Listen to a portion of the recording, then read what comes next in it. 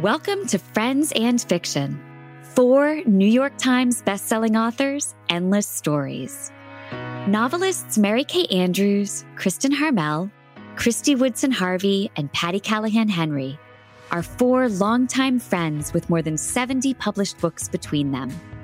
Together, they host Friends and Fiction, with author interviews and fascinating insider talk about publishing and writing, to highlight and support independent bookstores. They discuss the books they've written, the books they're reading now, and the art of storytelling. If you love books and you're curious about the writing world, you're in the right place. Hello, everyone. Hi. It is Wednesday night, which means it's time for another episode of Friends and Fiction. What number is this, ladies? 149. 149. Ooh, next week's a big week, y'all. I know. Big week. So we are really looking forward tonight. So let's get started. I am Patty Callahan Henry. I'm Meg Walker, sitting in for Kristen Harmel tonight. I'm Christy Woodson Harvey. And I'm Mary Kay Andrews. And this is Friends and Fiction, 4 New York Times bestselling authors, endless stories to support indie bookstores, authors, and librarians. Kristen is off tonight, so our managing director, cat herder, and guru Meg Walker is filling in. And it's been so much fun. You've gotten to do it so much lately. It's been so much fun. So tonight we will be talking with Kevin Wilson about his newest book, Now Is Not the Time to Panic, which seems like a perfectly apropos title for this season. Tomorrow's December 1st. Now is not the time to panic. And then to start our holiday season with cheer, Sheila Roberts will join us for the after show to talk about the road to Christmas. Oh, I love it. Yeah.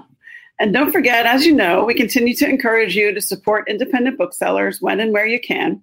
And one way to do that is to visit our own Friends and Fiction bookshop.org page, where you can find Kevin's and Sheila's books and books by the Fab Four and all of our guests at a discount.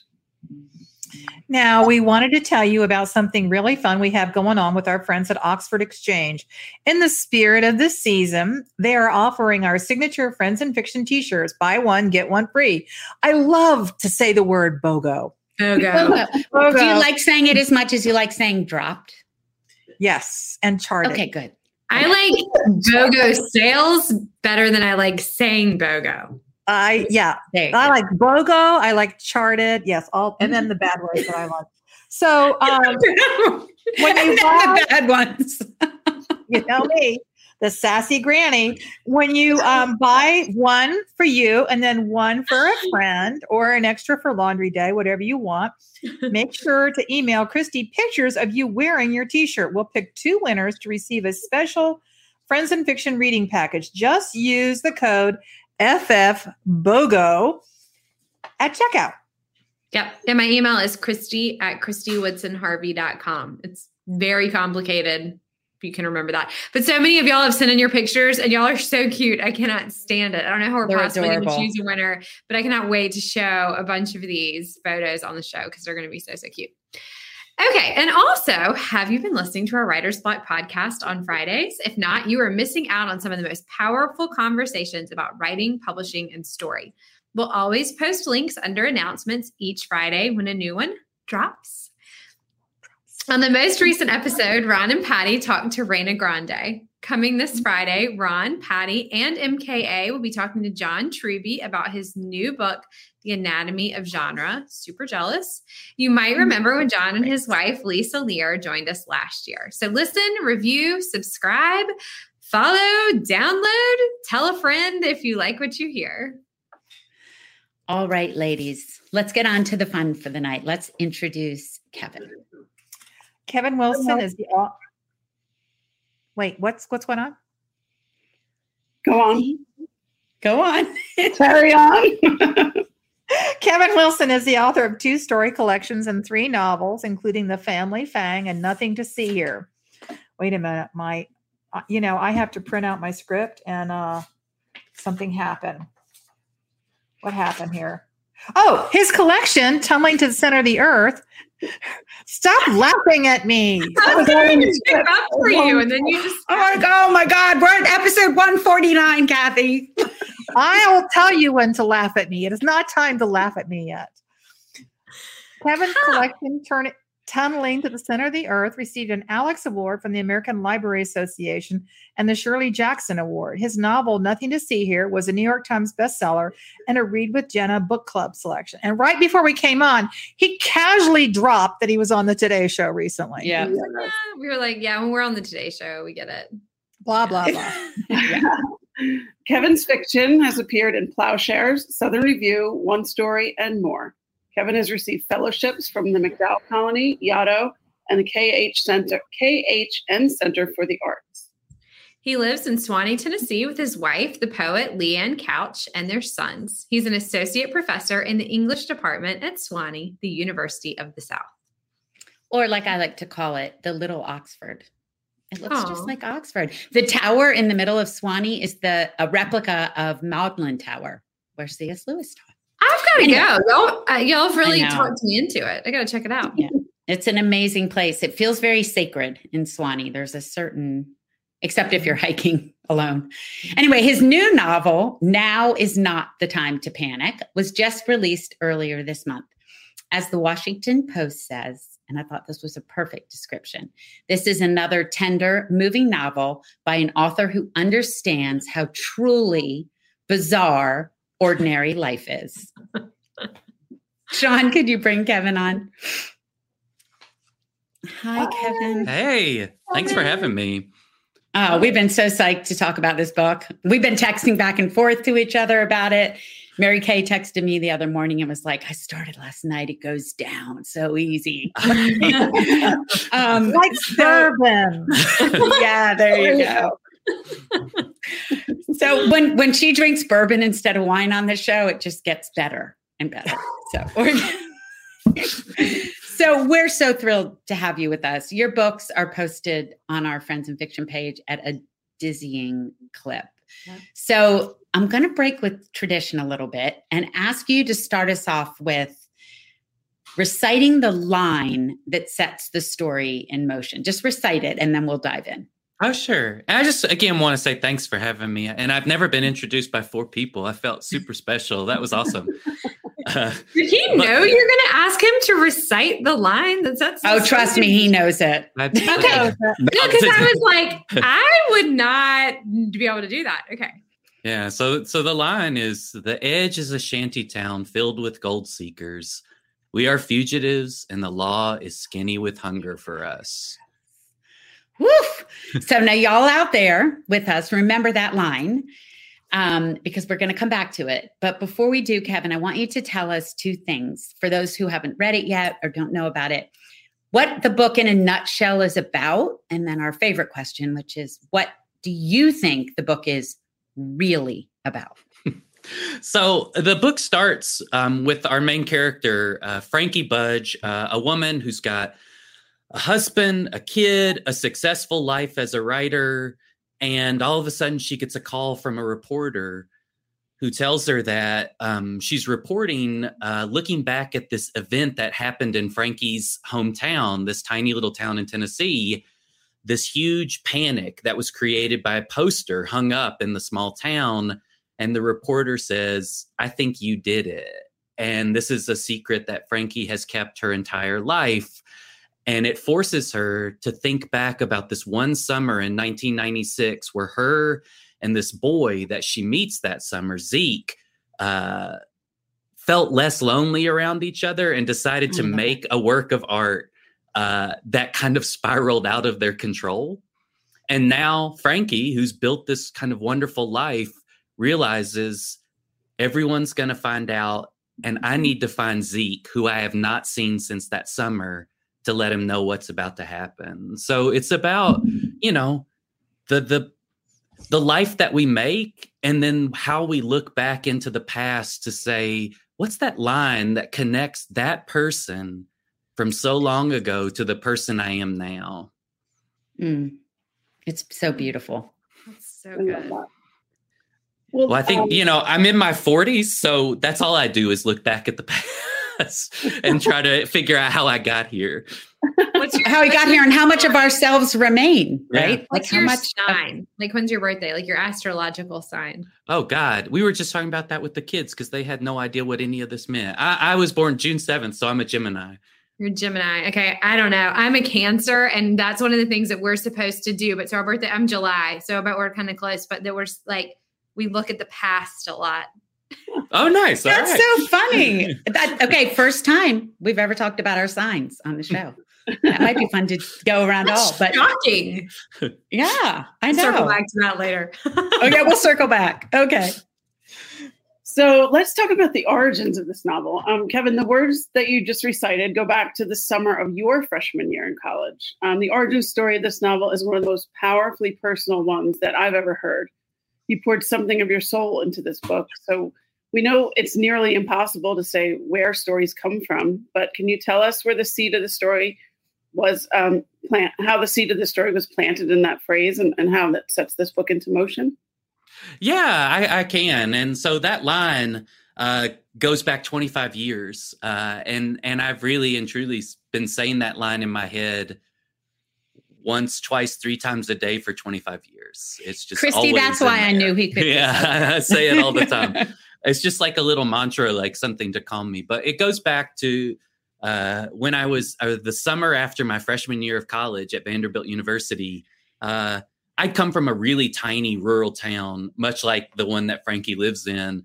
And I felt incredibly out of place my freshman year. And that summer afterwards, I got an apartment with my cousin and his best friend, Eric. And they were about 4 or 5 years older than me. And for that summer, Eric was living with us, but was going to move to LA. He had gone to film school at NYU. He had finished his MFA at Alabama in theater. And he was just incredibly charismatic. He loved making little short movies, and he encouraged me in my writing. But the secondary story is I had a job while I was at Vanderbilt at the medical center. And my job was to type by hand in HTML the policy and procedures manual. This was the early days of the internet. No one knew when I was at work. No one knew what I was doing. I was just sitting in a closet typing this 500-page manual. And very quickly I got bored and I just started making stuff up. And I wrote anything that I wanted in the policy and procedures manual. I love this so much. And because who reads the policy? Nobody noticed. No one noticed. I love no one a guy ever called who's me out. subversive. I love subversiveness. And so I was telling Eric, I said, I'm doing this. I'm writing these kind of weird, silly lines. I said, do you have anything? And he thought, and he said, yeah, I have one. It's the edge is a shanty town filled with gold seekers. We are fugitives and the law is skinny with hunger for us. And I put that in the policy and procedures manual. And for whatever reason, I think it's partly because I was so invested in Eric as a person, but also the rhythm of the line just burned itself into my brain. And was it original to him, Kevin? Yeah, he made it up. And so I wrote it, and then it stuck in my head. And Eric went to LA, and I would go see him, but we stayed in touch, but we would always fall in and out of touch. And so I had this in my head for so long. I think y'all know what that's like, right? You have something, and so you're like, I'll write it out. I'll figure a way to get it out of my head and onto the page. So I started writing this novel, and I was doing an interview for NPR when my last novel came out, and I said, I'm writing about this line that my friend Eric gave me. And that put Eric back into my orbit. And I thought, I'll finish this novel and we'll become friends again. We'll be right back the way that it was that summer. Mm. And I was writing the book. I was almost done. And then I got the news from my cousin Brian that Eric had died unexpectedly, without warning, was just dead. And it was unbelievably difficult. But in some ways, right, with writing, I was like, I don't have Eric anymore, but I have this line and I have this book. And if I can just get to the end of the book, maybe something can happen. And so I finished it. And now it's out in the world. And I've heard people say that line back to me. And every time I hear it or I see it on, like posted on the internet, there's this piece of Eric, right? That's still around that reminds me. And I think he would have been so delighted by that, of appearing in all these weird places. So yeah, that's how the story came about. I tried my best. What an amazing story. It's kind of incredible it didn't show up in your writing sooner, right? It actually did. I put it in the Family Fang, my first novel. It did. Yes. It's a tossed off line. And I thought, I'm done with it. Eric saw it. He was happy. And I just thought, I'm not done with it. It was still in my head. So I said, I'm going to do it again. And it's in the policies and procedures manual. Well, so somewhere my cousin, it just they put a brand new, they changed it and made it look up to date. But my cousin, after I did a reading for this book, he went on the Wayback Machine online and found it from 2004. It was still up. And that made me so happy that I hadn't imagined it. That. It had been there for 10 years and no one noticed. Wow, that's amazing. Read the policies and procedures. There's a whole South Park episode about the Apple user agreement. Yeah. I worked in a hospital. I didn't read the policies and procedures. No. All right. So for me, I feel like the one emotion at the center of this novel is longing. And I feel like that's kind of just what you were talking about with your friend, Eric. But even as Frankie still hangs up posters in her adulthood, there's this longing for an innocent and creative past, for connection, to feel like you're leaving a mark. So can you talk about that a little bit? And why is this feeling of longing so evocative for us as readers and as humans? Well, for me, it's that I think I have a really good life. I somehow found my way to a life that is good for me with people that love me. But I still can't help but look backwards. And now, I have kids. My kids are 14 and 10. And so now there's the weirdness, and they live in the same town where I grew up. So when we go to the movie theater, it's my movie theater as a kid, but I'm seeing them and I'm watching them grow up in front of me. And it's hard not to look back at, what was I like at that age? What was happening in that moment? And how did I ever get to where I am now? And so, and people, I think they say, they're like, I don't remember the past all that well, but I promise you that if you just sit and try to remember, what kind of shoes was I wearing when I was 10? What was the wallpaper in my room? If you just sit and let yourself kind of go back to that moment, it's crazy how much you can remember. And I love living in that world for a brief moment before I come back to the world that's waiting for me. Oh, that's awesome. Gosh, I feel like this whole episode's highly quotable here. I know. It's waiting for me. That's amazing. That's so true though. I was, and I think for me, it's sometimes it's not that I'm sitting there trying to remember, but something will pop up or someone will say something and I'll just be thrust into this whole part of my childhood that I didn't even remember that I remembered, or oh my gosh, we used to, do this or wear this, or this smelled like that, or whatever it is. A song does it for me. Yeah. Like today, Christy McVie from oh my God. And all of a sudden I was thinking about the millions of times I just played that Fleetwood Mac album, right? So something takes you back and you remember what you think you don't remember. Yeah. Sense memories. Yeah. Sense memories. Yeah. Absolutely. Okay. So Kevin, I'm going to preface this by saying, forgive me if this is just trying to get extra credit in English class question. And you're I don't know what you're talking about. And this is not true. So hopefully this question's not totally off base. It's a great setup, Christy. Go on. I think that I see a connection between you and Salinger. So Frankie and Zeke, which immediately made me think of Salinger's Franny and Zoe. And then you have this town, Caulfield, and the name Caulfield, for those of you out there, Holden Caulfield, and from another Salinger book. So both of these books are about teenagers finding their place in this crazy world. So is there a connection, or is this me trying to raise my hand on the front row? No, that's brilliant. I didn't intend it, but now I'm going to pretend that I did. That's great. Franny and Zoe and Catcher in the Rye were huge books for me, and Salinger was such a great writer. And it's so interesting that you mentioned that, because I had not read Catcher in the Rye since college. And my son, who's now 14, every night, my boys and I, we switch off with my wife, but I read to my 14-year-old. And then the next night I read to my 10-year-old. And my son and I are reading Catcher in the Rye. I was like, let's try it. And we started reading it. And I know there's people that don't like it or think it's overrated, but the moment I read it out loud, I thought, oh my God, this brings me back. But also my son, every like 5 pages, he would stop me. He's like, when was this written? And I was like, the 50s. And he's like, that just doesn't seem possible. You know, it just feels so of this moment. And I love that. And I think a lot of people think Caulfield, they're like, he's kind of a jerk. And I'm like, he's a kid, you know, he's like this lovely kid who's trying so hard to not show how hurt he is. And that feels like Frankie and Zeke to me, you know, children who are trying so hard to find their way into their future. Yeah.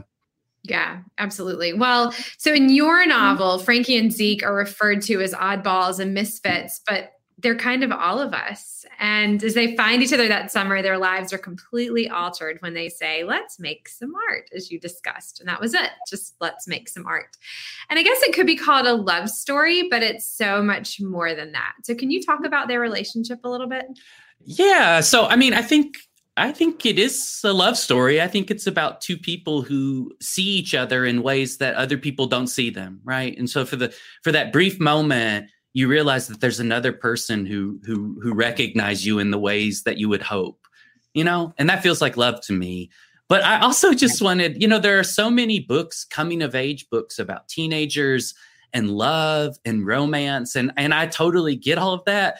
But also sometimes teenagers are weird prudes and still like trying to figure out how to straddle the line between childhood and adulthood. Right. And so I think Frankie and Zeke are these weird kids who are like, I know there are desires that I should have, but I also just kind of want to eat Pop-Tarts and draw pictures. And how do I like make these two things work in the world that I live in? And so little by little, because they're both weird, they can kind of find their way towards something. But I loved what you said, Christy, like that idea, you know, that so many people are oddballs, that the more and more I talk, like every single person at some point in their life has felt like they were on the outside of the world that they wanted to be in.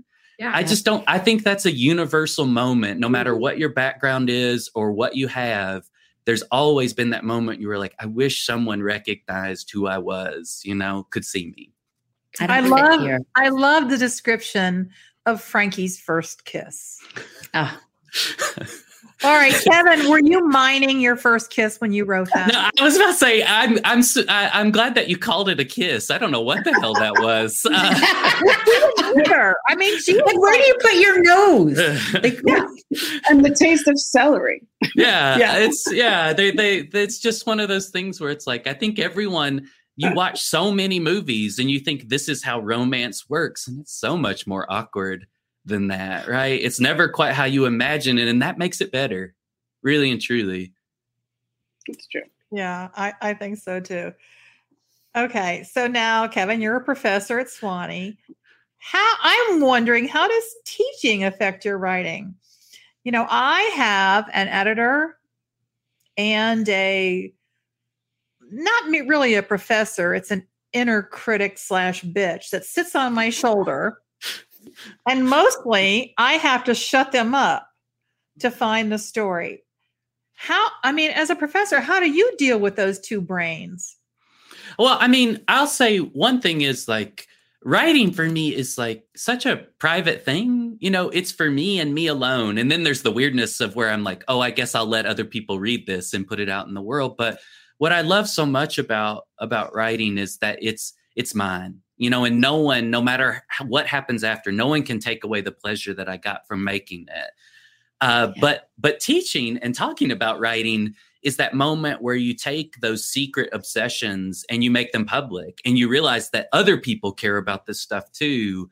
And for me, when I'm teaching, I'm trying not to focus so much on like, here's how you write the best line or here's like how you edit this down. It's more about just saying like, this stuff's important. And if you care about it, we can talk about it and we can work our way towards a story that makes sense to you so that you know what your voice sounds like. So to teach is great because it forces me to stay on my toes. The students are very young, and each time they ask a question like, why do you do this? I can't just pretend like, oh, I don't know. I just do it because it feels right. I have to be the professor. So it forces me to think more deeply than I might otherwise about my work. Okay, now I have to ask, because you're a professor, is there a contemporary novel or writer that you love to turn your students onto, maybe that they haven't read before or nobody's talked to them about? Oh man, I mean, these kids read so much and they're so wonderful, but right, they didn't get into Swanee because they're dumb. Yeah. But I think the two writers that I just kind of always give them, and I feel like it always opens them up, are Ann Patchett and Jennifer Egan. And Jennifer Egan wrote A Visit from the Goon Squad. And that's kind of my big book that I teach to the students. And it's a book about characters at a certain point in their life where they feel lost. They're adults, but nothing turned out quite the way they'd had hoped. And I always think, oh, these 20-year-olds are not going to like this. But they instantly are like, what would that feel like to have worked so hard and gotten to this point where you're not satisfied? And the book is so beautiful in that it says, I feel like things are ending. One of the characters says, and her brother says, they are, life ends, things end, but not yet. And that's the moment that the students just perk up so much, right? That in that little amount of time you think you have left, you can still do everything that you wanted to do. You can remake yourself. And I think that's kind of universal no matter what age you are. Okay, now I wasn't supposed to ask this question, but this is the bourbon talking. I was going to say, I don't know where this is going. I was thinking about this. I was thinking about this when we were doing the script, and I thought I would love to ask if you could strike a book from any English curricula. Oh God, I'm going to get. It's controversial. You don't have to answer it, Kevin, but I can remember when my kids were in high school and mine was always, oh my God, why do we still have to teach the Scarlet Letter?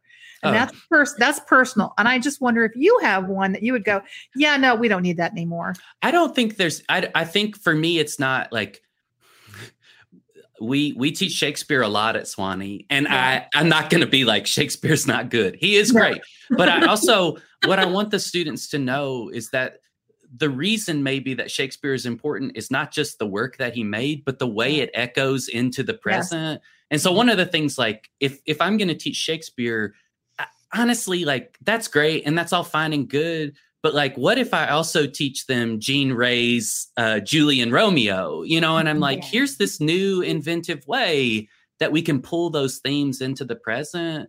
And for me, in some ways, I want them to know that like writing is not this thing from the past, like in a museum that we study. It's actively changing and evolving right in front of us. And so the newer the book, the better the odds are that we can find something hidden in it.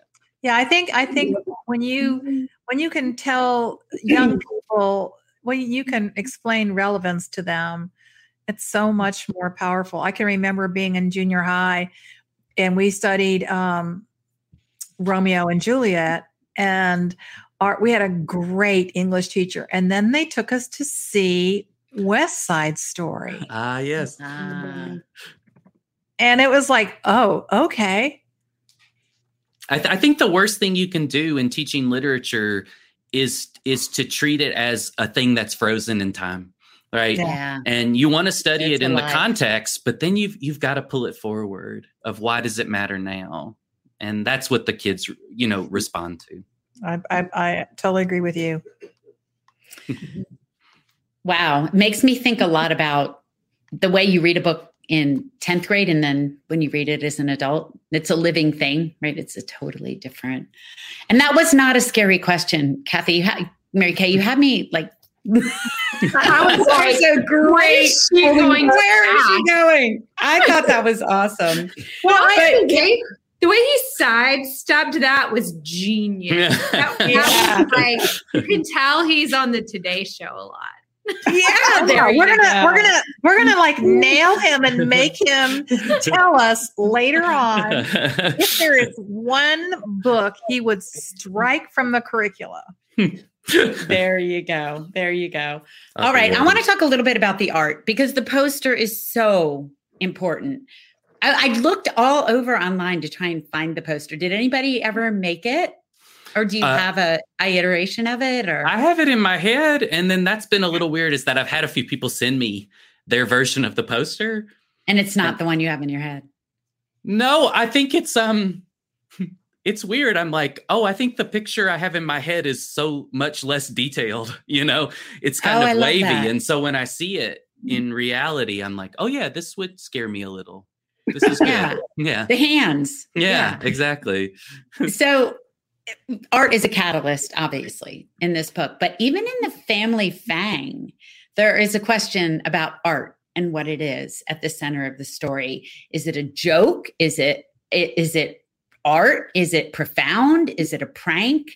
So here we are again. Art is at the center. Frankie and Zeke's poster is a catalyst for what goes down that summer, for what their life becomes, for the secret they keep. I want you to talk to us about that, about why you chose in both of those books to have art be such a catalyst, because on the face of it, it was just, a poster with some words. Exactly. But it was so much more. Yeah. I mean, I think growing up in a tiny rural town and not having access to a lot, art was just the window into the larger world. More than anything else, art was this way for me to say like, oh God, here are the possibilities beyond what I have right now. Books, movies, music, they opened me up and made me less afraid of the world. And so I'm just fascinated by that. But then, as you get older and maybe you start making art, one of the things that's really strange is what happens when you make this intensely personal thing and you release it upon the world. You send it out like a signal from a radio tower. And what happens when it's received? And what happens if it comes back to you? And I just always think about that. Like, what's our responsibility when we make something? And it's, not just art, like the children that we have, the people in our lives who we take care of. Like, what is our responsibility to all of these things that we put out into the world? And art for me is just an easy way to talk about it. Well, not only our responsibility, but are we responsible for the way someone reacts to it? Exactly. Yeah. Right. Is there, the panic that it caused, or I won't give anything away, but the first time somebody used the poster as an excuse, right? You're like, oh man, you can take anything and make it the thing you want it to be. And I know that happened in the Family Fang too. So obviously it's something that bubbles up out of your own curiosity. Yeah, just that you have these things, and then when you hear somebody else respond to them in a way beyond what you had anticipated, it can be scary, but it's valid. I tell my students too, I'm like, you can write anything you want, but you can't be mad if somebody else gets upset about it. That's their response, and you have to live with that. You can't predict how this thing that you send out is going to come back. And that's scary, but necessary. And freeing in some ways, right? It is, yeah.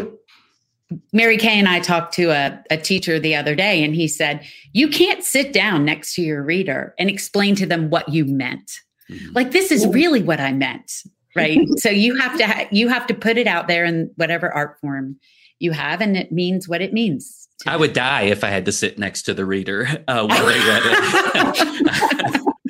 This reminds me kind of, I remember, and I'm not even going to be able to tell you who like the celebrities involved were, but there was like a really famous rock star. Like, it was like Bruce Springsteen or someone. And he was on a talk show, and the talk show host was saying to him, about this younger sort of rock star, like, well, she has this responsibility to be a role model for these younger people, and she's going off the rails and blah, blah, blah. And I'm saying it's Bruce Springsteen. I'm giving him the credit. I don't remember who it was.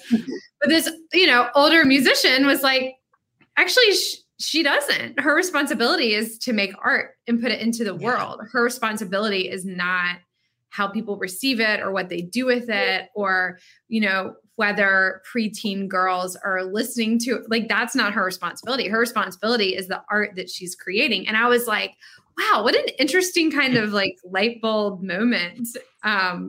Because I do think that sometimes, someone will write something like, oh, well, you shouldn't have written this, or this was a bad example, or blah. But our characters aren't they aren't here necessarily to be like teaching you how to do the right thing in the world. Like they're just supposed to be stories that you're telling. And everything that you send out into the world and they're like, this is not being a good role model. There is somebody out there that says, this is exactly what I needed to get me through. This is exactly what I needed. So exactly right. I can't understand that. Yeah. Well, speaking of how it's received, there's a few people in the live chat on Facebook and YouTube asking about the intended age range for your readership. So Kevin, how to me, as I was reading, it strikes me as a real crossover book, like an adult book, but with real true YA potential. So how do you think of it?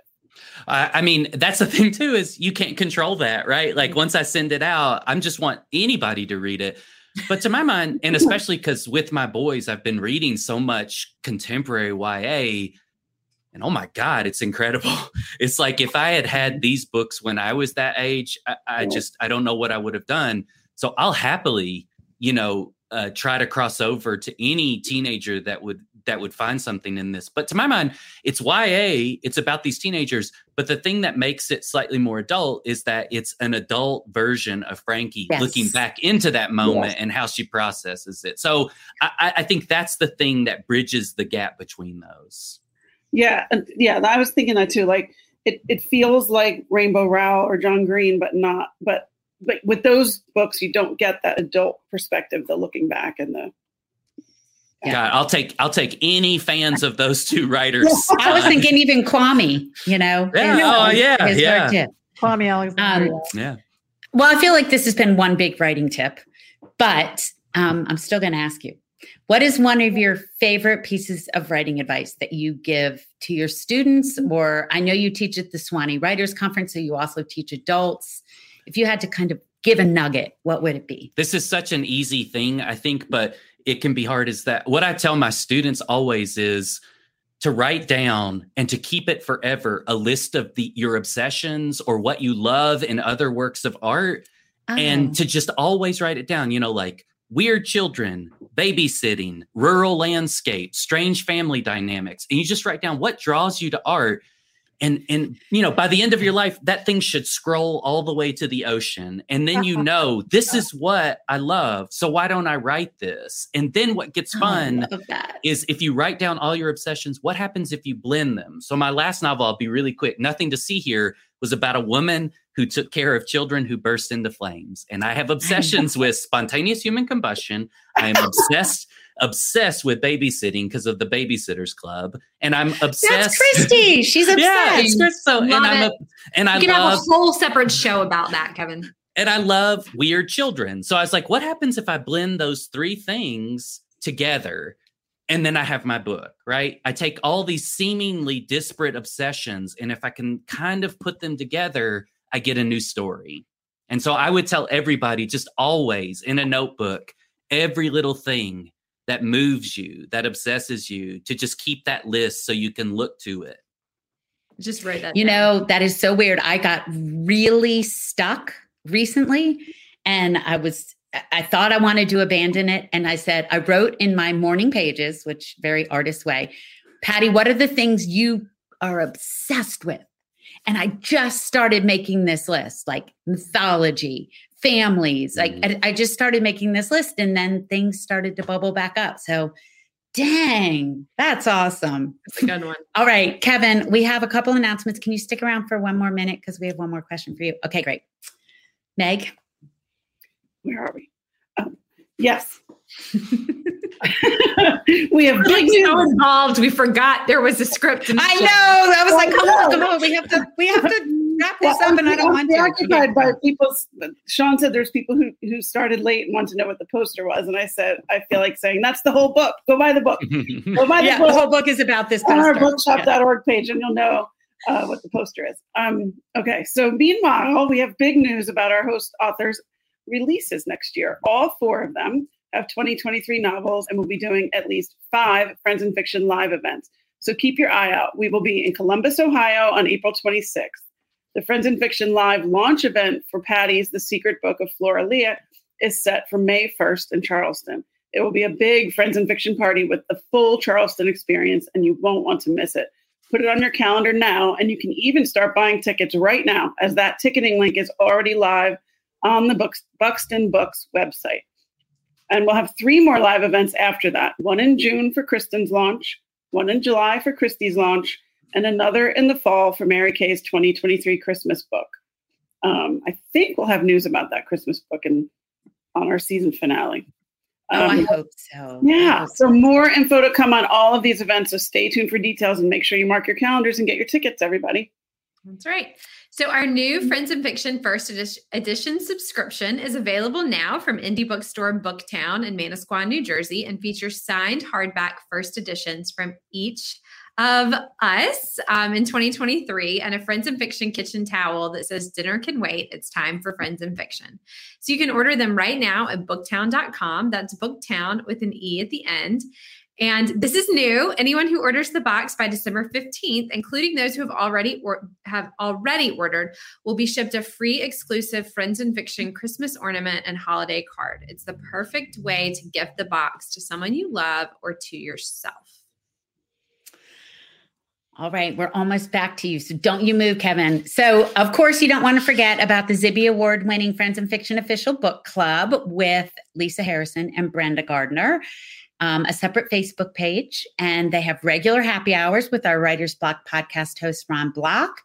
And they keep you in the loop. And on December 8th at 7:30 p.m., there will be a happy hour with Ron Block and special guest Mary Kay Andrews, who suddenly disappeared. So her electricity went out, by the way, y'all. So I can't wait for you to jump in and see them. And next monthly book club discussion is on December 19th. And they are talking about this holiday novella I've heard about called The Perfect Love Song by Patty Callahan Henry. So see you on the 19th at 7 p.m. So we have one more thing to talk with Kevin about, but don't forget that we are hanging around tonight for an after show to kick off the holiday season by talking to Sheila Roberts about her new book, The Road to Christmas. Kevin, I almost asked this in the middle of the show, but it's something we always ask right at the end. But because you were talking about the things you're obsessed with and family and kids, one thing we always ask is what are the values or were the values around reading and writing in your family when you were growing up? Hopefully it was a much different family than the family Fang. Just hopefully. I think for me, it was that my parents, even in the small rural town where I felt like, I have access to nothing. My parents were like, there's a library. And in that library, you may have to dig, but you'll find something. And actually that became the kind of treasure hunt. That. Right? Like it was the treasure hunt I didn't know what I was looking for. My parents would sit with me in the library while I walked up and down the aisles, sometimes getting books that were way inappropriate for me.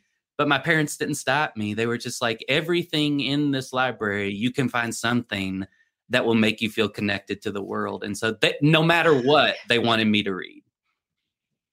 That's awesome. God, I love that. I hope I was that kind of parent. Kevin, thank you so much for spending time with us. I feel like there's so much more I want to ask you. So hopefully nobody will give me your email. I'm going to go to class. Can you live stream? No, I want to go take your class. Sure. I'll make an exception for y'all. Sure. Thank you. Yeah. Thank you. This was so great. Can you, before we leave, can you real quick tell people where they can find you in both real and digital? I think you're off tour. So where could they find you in digital life? Do you have a website? I am only on Instagram, which I was scared to try, and I really love it. And I'm at Kevin Wilson Author on Instagram. Following you right now. All right. I already do. You're so much fun to follow. I don't even know why I said that. All right. Thank you, Kevin. Thank you. Have a good evening. And we're so happy you joined us. Thanks. I loved it. Thank you. Awesome. That was so great. Okay, everyone else out there, see you in a minute in the after show. But don't forget that you can find all of our back episodes on YouTube. We live there every week, just like on Facebook. And if you subscribe on YouTube and click the little bell, you will be notified whenever there is a new episode. And next week, we are so excited to have Louise Penny with A World of Curiosities. And on the after show, we'll be talking to Ray Meadows about Winterland, which has one of the best covers. I've seen that in a long time.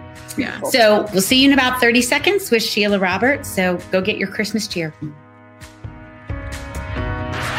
Welcome back, everyone. Oh my gosh. How interesting was he? He was great. Guy just has this creative mind that is. I know. I just wanted we could talk to him forever. I just want to tap into that. Children who spontaneously combust. I know. Like I would think of that and I'd be like, no, Patty, you shouldn't do that. You definitely shouldn't do that. Well, I hope everyone has it out. We read that for my book club. It's great. Did you really? Yeah. Nothing to See Here. That's the one, right? Nothing to See. Yeah. Yeah. And this one's fantastic. He's such a fresh, unique voice. Yeah. And so creative. Okay. I know we have to explain why we're down to Patty and Meg. So Mary Kay's internet is fading in and out. And of course, Kristen wasn't here. And Christy had her best friend's party. But we are dying to talk to Sheila. So I hope everyone has out their Christmas cheer because tomorrow is December 1st. And tonight we're going to talk to Sheila Roberts. Can y'all hear me at all? We can. Yeah, we can hear you. Good. Okay, good. Okay. I don't know what's going on with my camera, but I can, I'll just, Could you start introducing us to Sheila from behind the black facade there? Yes. Hi, Sheila. Hang on. I'm sorry. I'm discombobulated. So I can crazy. pick it up. Yeah, go ahead, Meg. Go ahead. Sheila is the author of nearly 50 novels, including On Strike for Christmas, which was a Lifetime Network movie, and The 9 Lives of Christmas, which was a Hallmark movie. She has sold a meager 3 million copies of her books. Meager, yeah. Before becoming an author, and I love this, Sheila owned a singing telegram company and played in a band. She's a cancer survivor, and she lives in Washington State with her husband, who is also an author. Okay, if you can hear me, can you hear me? Yes. Yeah. Yeah. Okay. So as Susan Wiggs says, Christmas wouldn't be Christmas without a Sheila Roberts story. So let's welcome Sheila. Hi, Sheila. Hi. It's so nice to see you. Oh my gosh, look at that Christmas tree all up and lit behind you. That's amazing. I am so ready. And I am so excited to be with you guys. I was telling them earlier, I feel like the little kid on Christmas morning. And I've just been waiting. Oh my gosh, what a great show this has been. I've really been enjoying sitting backstage listening to it. So it's very awesome. Isn't he so fast? We should have brought you on to ask a question. Yeah. I bet you were thinking of one in the back of your head. I love this book. Thank you. Well, Sheila, as the title hints, this is in some ways a road trip novel set in the snowy mountains of Washington State. But I'd love if you started off telling us what the book is about. And then our favorite, what do you think the book is really about? Oh, I love that.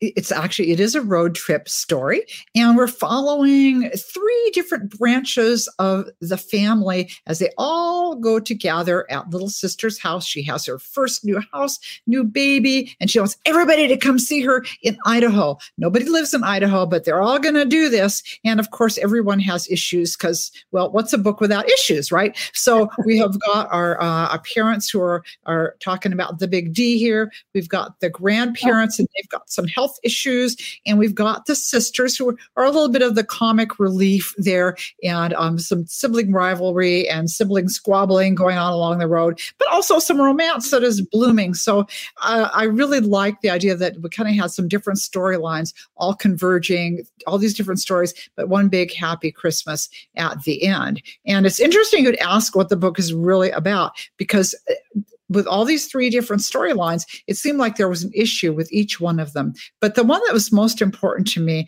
is talking about the issue of forgiveness, because sometimes it is so hard to forgive people. We tend to hold grudges. And I mean, I know I was an expert hold grudger, give me the gold in the Olympics in grudge holding. And really not a good thing to do in the end for a relationship. And I remember once reading, or if I read it or heard it, but the saying that not forgiving someone is like expecting that person, you swallowing poison and expecting that person to die. And that's kind of it. Sometimes boomerangs back on you. So it's all about learning forgiveness and moving into the holidays with a good Christmas spirit.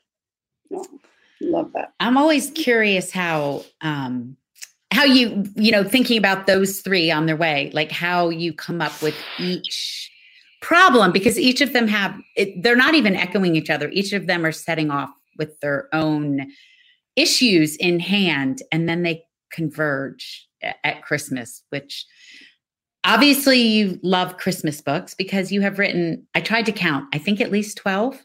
How many? I think I'm up to 20. The first one. Oh my good Lord. I couldn't find some. On Strike came out in 2010. So something like that. Anyway, so somewhere around in there. So, Christmas book every year, fa la la. And I love Christmas. It's my favorite holiday. It really is. And just everything about it, I just think is fabulous.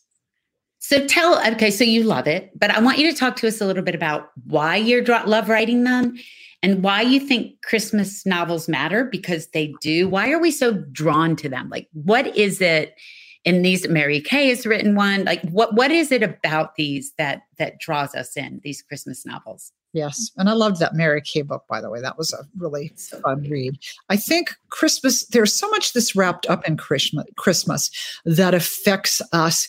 It's such a holiday with such joy, the message of joy behind it. And when we think of Christmas, we think of that, and we think of family gatherings. We think of carols, and everything that is the best you can think of almost gets rolled up into Christmas like one big present. And I think that's why that appeals to people, because as we know in real life, sometimes Christmas isn't always perfect. We might be having that's what I was just going to say, or financial problems, or we're dealing with a death in the family, and get drawn to these books because here's where I know it's going to be happy. I'm going to have a smile. I'm going to get a smile for Christmas if I read this Christmas book. And I think that's what those of us who write them want to deliver to people. We want to give them a sense of hope and joy in the season, even if maybe right now in their own life, they're not really getting a lot of joy. It's a little bit of a taste of joy. I was driving today running errands, and it was one of those days where I was 10 minutes behind everything, the dog at the vet, whatever it might be. Like I just couldn't, and I put on the country music Christmas station and started listening. Meg doesn't love country music like I do. And I started listening to it, and all of a sudden, like there's just even the music, the talking about it, there's a lift of the spirit, right? Like so I think Christmas novels do the same thing. I think so too. I really do. I think they serve a very important purpose. Yeah. Okay, Sheila, I'm the voice, obviously, from beyond because my camera of Christmas future. It makes this question. I don't know. I'm on a small barrier island off the coast. I don't know what's going on.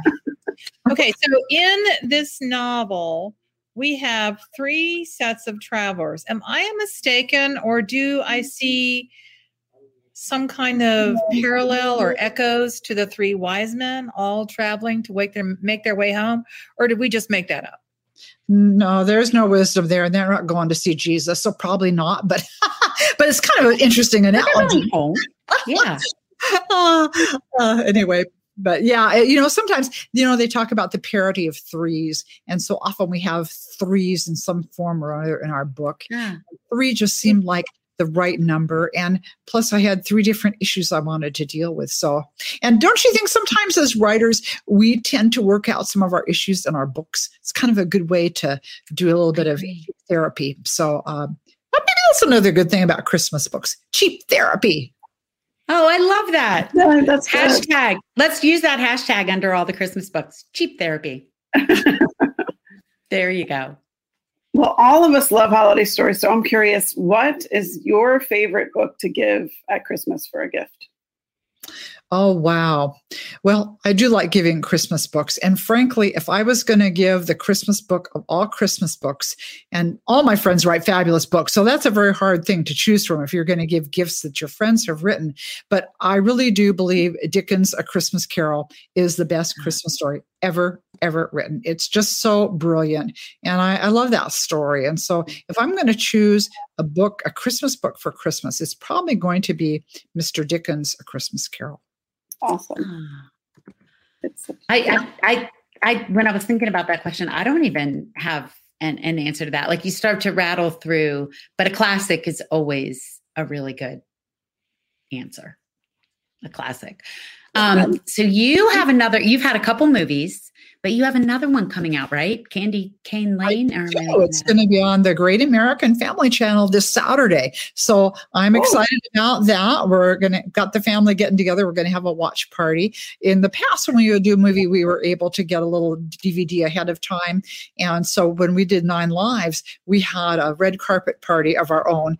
And took over, we lived in a condo at the time and took over the big party room there. And we all went to Goodwill and got our evening gowns. And it was way fun. We had some red cloth we could walk down. So we had a good time. But this time we're going to be all gathered in the living room, eating our peppermint popcorn and watching Christmas on Candy Cane Lane. So that will be a fun adventure. What is that like to see your books show up like that? Tell me what that's like. It's to see it on screen. It's really exciting. And 2 out of 3, we've been able to visit the set. For the 9 Lives, we got to have a little cameo appearance and be in the background. And that was a great adventure. And my funny story I love to tell about that, as you know, when actors are in the background, they're not really talking. They're just sort of moving their mouths. And you feel really stupid just sitting there with your mouth flapping. And so my husband and I started kind of whispering back and forth and saying cheeky things. And finally, the guy with the boom mic came up and said, "Would you guys be quiet? We can hear everything you're saying." It was like, oh, I guess we don't really have a line in this movie, do we? So we should be quiet. So it's very fun to get to go watch this being made, watch these things happen. And with the set of Christmas on Candy Cane Lane, that was just the actors themselves. So we were behind the scenes watching everything and interviewing everybody. And that was really fun. And the interesting thing with movies is that writers, we always have to remember, once you hand this over to somebody else, it is their creative brain baby. And it's going to often look very different than what your book was. And that's okay, because then maybe people watch the movie and go, now I have to go read the book. And sometimes people even discover a new writer that way. That's how I got into the Reacher books. I saw the movies and went, oh, I didn't even know there were books about this guy, and went out and got into that. So movies are just a fun vehicle on so many levels. That's awesome. Wait, tell us again. It's Saturday, this coming Saturday? Coming Saturday, on the Great American Family Channel. I do believe, the airtime, where I am, I'm not sure where it is where you all are, but here on the West Coast, it's on at 5. So anyway, East Coast, it would be 8. Okay. All right. Candy Cane Lane, Saturday, December 3rd. Check it out. I just saw your pictures you posted and I was like, how cool is that? You were on set. You were with the stars. Oh, so cool. How lucky. They were lovely. They were lovely people. Everyone was so nice. And it was just a delight to be able to do that. So it's going to be just to see what they do with the movie. I know there are a couple of things they've done very differently than this was based on one of my Icicle Falls series books. And they made some very interesting changes. So I thought, you know what, though? Again, they're a creative brain baby. So it's going to be really fun to see what they do with it. That's awesome. So, you've been at this for 20 years. So when you started writing Christmas books, was there one that you read that you loved that made you say, I want to do this. I can do this. I can write a Christmas book. Oh, you mean my first book that I wrote when I was 12? That one? Oh. No, you know what? I just had got an idea. You know how that happens with us as authors? This little idea pops into your head and you think, oh, what if? And actually, I should backtrack and say my husband rather inspired that. We are the equivalent of Bob and Joy in that book, and his nickname was Bob Humbug. We were leaving my family's big, exciting, noisy, wild, out of control Thanksgiving dinner. I'm the shrinking violet of the family, so you can imagine what the whole gang together is like. And so my poor husband, who's not quite as wah as I am, was kind of like, oh, thank God we survived this. And I'm like, you have a really bad attitude. And he goes, yeah, no, now we got to do it again at Christmas, and same jokes, and somebody will stick their finger in the whipped cream on somebody's pumpkin pie, and I'm going, my family is fabulous and Christmas is fabulous, and I'm going to put you in a book. And that was kind of how it started. I thought, you're going to pay for this, dude. I'm going to make you. Oh, that's awesome. And of course it completely backfired, because then it turned into a movie. And so he thought that was pretty hilarious. So it's kind of funny how things have a way of turning out. Oh, I love that first book idea for Christmas. That is, Mary Kay's the same. She's like, I think I had another Christmas book idea. And I'm over here going, what? So to hear it just bubbled up from that is awesome. What was the title of that first one, Sheila? That was called On Strike for Christmas. Okay, great. That's awesome. All right. So I'm wondering which of the three travelers in this most recent book, is there one that you identify with? Oh my goodness. That's an interesting question. Well, a part of I really felt a little like I was on a mission to encourage people to just embrace forgiveness this season. And because in the past, like I said, there have been some times when I wasn't so forgiving, and I regret those times. And I thought, if I can encourage anybody to let go of the past and move forward in the future this Christmas, I would feel like that was a job well done. The other thing I identified with my older couple, the grandfather, Warren, he has some heart issues and it needs to get a heart ablation, and he's just stalling and not wanting to do it. And I thought, well, I can draw from that on personal experience, because I actually did have a heart ablation procedure a few years ago. I would keep getting this AFib thing, and I'd blame it on too much chocolate. I don't know if there's such a thing as too much chocolate, but I keep thinking, there's not chocolate, or I had caffeine. I did that. And finally, one of my brothers said, no, this runs in the family. Both of your other brother and I have this. And so, well, I don't want to do anything. So let's go down to the next great adventure we're having. I'm just sitting in my daughter's living room having some pizza, and all of a sudden my heart starts going. I thought, oh dear. So I get home and I call the doctor's office. I said, could I get a little prescription for something? And she's like, well, why do you want that? I said, well, I just had this kind of AFib thing, but it's all gone now. And she said, chances are it is not all gone. And this is the big insult. With women your age, I'm going, what? Oh, I hate that phrase. We recommend you go to the emergency room. So off we go. I was just getting ready in the next week to do a stem cell therapy procedure on my tennis trashed knee. And I was all excited to get up and running at my knee, all like a 30-year-old again. And we're in the emergency room, and the doctor puts me on blood thinners. Blood thinners and getting the stem cell therapy do not go well together. And so I am just sitting there in tears. The doctor said, well, you don't want to have a stroke. You want to protect your brain. No, we don't. My knee. And my husband's going, your brain, get this in perspective. So we did do that and fixed it. And I've not had a problem since. So sometimes those procedures we fear the most, we just don't want to do it.